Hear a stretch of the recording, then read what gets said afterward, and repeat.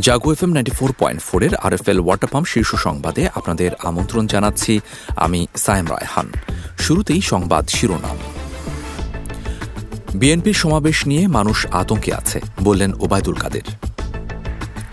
বিদ্যুৎ নিয়ে শঙ্কা কেটে গেছে জানালেন প্রতিমন্ত্রী।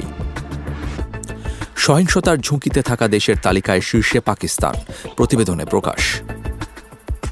সিরিয়ায় সরকারি অফিসে বিক্ষোভকারীদের আগুন, নিহত 2।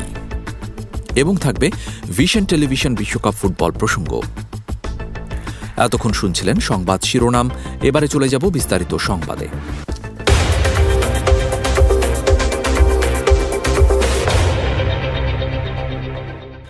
বিএনপির সমাবেশ নিয়ে মানুষ আতঙ্কে আছে দাবি করে আওয়ামী লীগের সাধারণ সম্পাদক ওবায়দুল কাদের বলেছেন, গণতন্ত্র বিকাশমান প্রক্রিয়া, শেখ হাসিনা সরকার সেটিকে প্রাতিষ্ঠানিক রূপ দিতে কাজ করছে। আজ সকাল 8টায় বাংলাদেশ সুপ্রিম কোর্ট সংলগ্ন হোসেন শহীদ সোহরাওয়ার্দী মাজারে শ্রদ্ধা নিবেদন শেষে এসব কথা বলেন আওয়ামী লীগের সাধারণ সম্পাদক।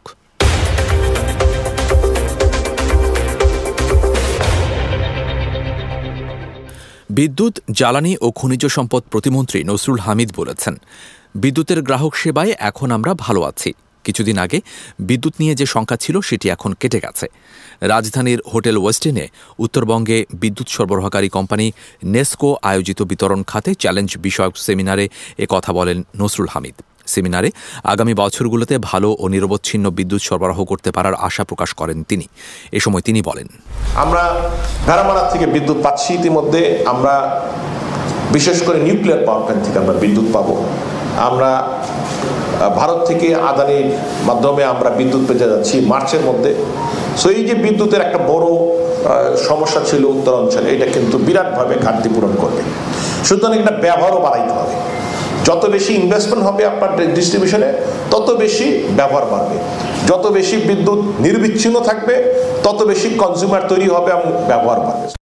দেশের নিষিদ্ধ ঘোষিত জঙ্গি সংগঠন আনসার আল ইসলাম 2017 সালে সংগঠনটির সব কার্যক্রম নিষিদ্ধ করে সরকার। এরপরও গোপনে তাদের সাংগঠনিক কার্যক্রম চালিয়ে গড়ে তুলেছে শক্তিশালী জঙ্গি নেটওয়ার্ক। আদালত চত্বর থেকে জঙ্গি ছিনিয়ে নেয়ার ঘটনাকে বলা হচ্ছে সাম্প্রতিক সময়ের সবচেয়ে বড় জঙ্গি কার্যক্রম। আর এ ঘটনাটি আইনশৃঙ্খলা রক্ষাকারী বাহিনীর চোখের সামনে ঘটিয়েছে জঙ্গি সংগঠনটি। আল কায়দা থেকে নির্দিষ্ট কোনো নির্দেশনা পেয়ে তারা বড় কোনো উদ্দেশ্য নিয়ে মাঠে নেমেছে কিনা তা যাচাই করছেন গোয়েন্দারা।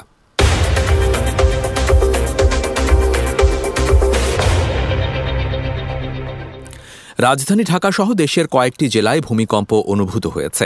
কয়েক সেকেন্ড স্থায়ী ছিল এ মাঝারি মাত্রার ভূমিকম্প। আজ সকাল 9:02:52 এ ভূমিকম্প হয়। তাৎক্ষণিকভাবে ক্ষয়ক্ষতির কোনো খবর পাওয়া যায়নি। মার্কিন ভূতাত্ত্বিক জরিপ সংস্থার তথ্য অনুসারে এই ভূমিকম্পের উৎপত্তিস্থল ছিল কক্সবাজার থেকে 341 কিলোমিটার এবং টেকনাফ থেকে 319 কিলোমিটার উত্তর পূর্বে বঙ্গোপসাগরের মধ্যে। রিক্টার স্কেলে এর মাত্রা ছিল 5.2। ভূমিকম্পের কেন্দ্রস্থল ছিল ভূপৃষ্ঠের 10 কিলোমিটার গভীরে।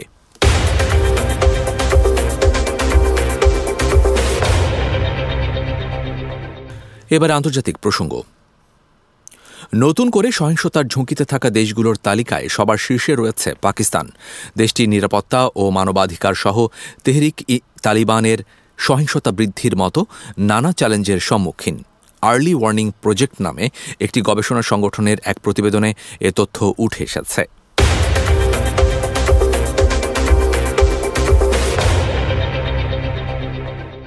যুদ্ধ পরিস্থিতির মধ্যে রাশিয়ার কাছ থেকে কম দামে অর্থাৎ 30 থেকে 40% পর্যন্ত ছাড়ে ক্রুড অয়েল কেনার প্রস্তাব দিয়েছিল পাকিস্তান। তবে তাতে সায় দেয়নি মস্কো। দ্য নিউজ ইন্টারন্যাশনাল জানিয়েছে, পাকিস্তানের প্রস্তাবে রুশ কর্তৃপক্ষ বলেছে এই মুহূর্তে তারা কোনো কিছু অফার বা ছাড় দেওয়ার কথা ভাবছে না। তবে পাকিস্তানের দাবি তারা ভেবে দেখবেন। বিষয়টি কূটনৈতিক চ্যানেলের মাধ্যমে পরে পাকিস্তানকে জানানোর কথা বলেছে তারা।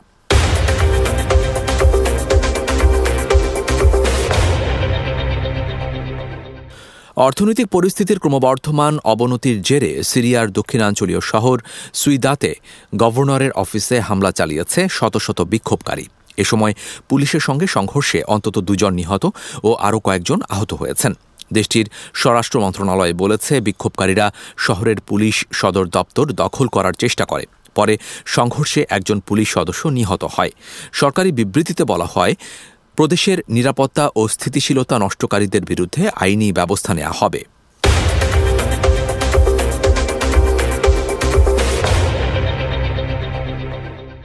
দক্ষিণ আফ্রিকার জোহান্সবার্গের জুকোস্কেই নদীর তীরে আকস্মিক বন্যায় কমপক্ষে ৯ জন মারা গেছে।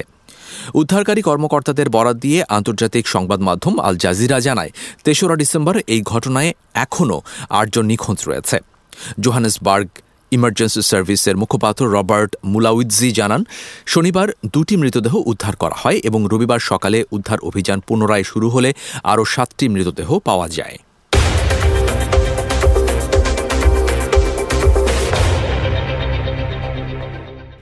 এবারে খেলার খবর। শুরুতেই ভিশন টেলিভিশন বিশ্বকাপ ফুটবল প্রসঙ্গ। কোয়ার্টার ফাইনাল নিশ্চিত করার ম্যাচে ব্রাজিলের সামনে আজ প্রতিপক্ষ দক্ষিণ কোরিয়া। স্টেডিয়াম ৯-৭-৪-এ বাংলাদেশ সময়ে রাত ১টায় শুরু হবে ম্যাচটি। এই লড়াইয়ে এগিয়ে কোন দল? শক্তিমত্তা আর পরিসংখ্যান বিবেচনায় পরিষ্কার ফেভারিট ব্রাজিল। সেলেসাওরা ফিফা র্যাঙ্কিংয়ের শীর্ষে, দক্ষিণ কোরিয়ার র্যাঙ্কিং ২৮। মুখোমুখি পরিসংখ্যানেও যোজন এগিয়ে ব্রাজিল। সেলেসাওরা এর আগে ৭ বার দক্ষিণ কোরিয়ার বিপক্ষে খেলেছে, জিতেছে ৬টিতেই। দক্ষিণ কোরিয়ার জয় ১টি, সেটিও ২৩ বছর আগে ১৯৯৯ সালে। এরপর ৪ বারের দেখায় একবারও ব্রাজিলকে হারাতে পারেনি কোরিয়ানরা। সবশেষ হারটি চলতি বছরের জুনে ফিফা আন্তর্জাতিক প্রীতি ম্যাচে দক্ষিণ কোরিয়াকে। সে ম্যাচে ৫-১ গোলে উড়িয়ে দিয়েছিল ব্রাজিল। তবে বিশ্বকাপে এর আগে কখনোই দেখা হয়নি দুই দলের। এবারই প্রথমবারের মতো বিশ্ব মঞ্চে লড়তে যাচ্ছে ব্রাজিল দক্ষিণ কোরিয়া, সেটাও আবার নকআউটের গুরুত্বপূর্ণ ম্যাচে।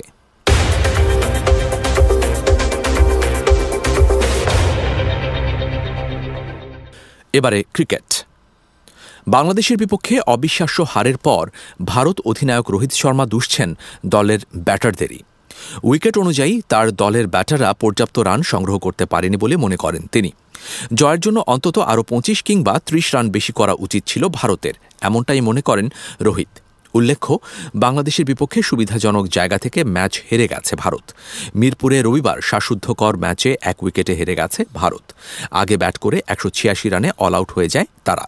জবাবে বাংলাদেশ ৯ উইকেটে করে জয়সূচক ১৮৭ রান।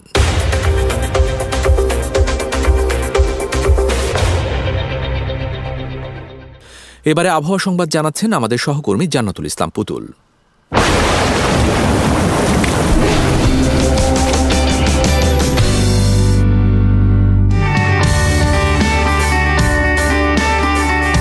ধন্যবাদ আপনাকে। আজ সকাল ৯টা থেকে পরবর্তী ২৪ ঘন্টার আবহাওয়ার পূর্বাভাসে বলা হচ্ছে, আজ সারা দেশের আবহাওয়া প্রধানত শুষ্ক থাকতে পারে। সেই সাথে ভোরের দিকে দেশের কোথাও কোথাও হালকা থেকে মাঝারি ধরনের কুয়াশা পড়তে পারে। সারা দেশে রাত এবং দিনের তাপমাত্রা প্রায় অপরিবর্তিত থাকতে পারে। এছাড়া আজ ঢাকায় সর্বোচ্চ তাপমাত্রা ২৯.২ ডিগ্রি সেলসিয়াস এবং সর্বনিম্ন ১৮.৮ ডিগ্রি সেলসিয়াস রেকর্ড করা হয়েছে এবং কুমিল্লায় সর্বোচ্চ তাপমাত্রা ৩০.৪ ডিগ্রি সেলসিয়াস এবং সর্বনিম্ন ১৪.১ ডিগ্রি সেলসিয়াস রেকর্ড করা হয়েছে। আজ ঢাকায় সূর্যাস্ত হবে সন্ধ্যা ৫টা ১১ মিনিটে এবং আগামীকাল ঢাকায় সূর্যোদয় ভোর ৬টা ২৮ মিনিটে। এই ছিল আমার হাতে থাকা আবহাওয়ার সর্বশেষ পূর্বাভাস। ফিরে যাচ্ছি স্টুডিওতে। এতক্ষণ আবহাওয়া সংবাদ জানাচ্ছিলেন আমাদের সহকর্মী জান্নাতুল ইসলাম পুতুল। ধন্যবাদ আপনাকে। আরএফএল ওয়াটার পাম্প শীর্ষ সংবাদ এ পর্যন্তই। প্রতি মুহূর্তের সংবাদ, বিনোদন, খেলাধুলা ও লাইফস্টাইলের আপডেট জানতে ভিজিট করুন jagonews24.com। শুভেচ্ছা সবাইকে।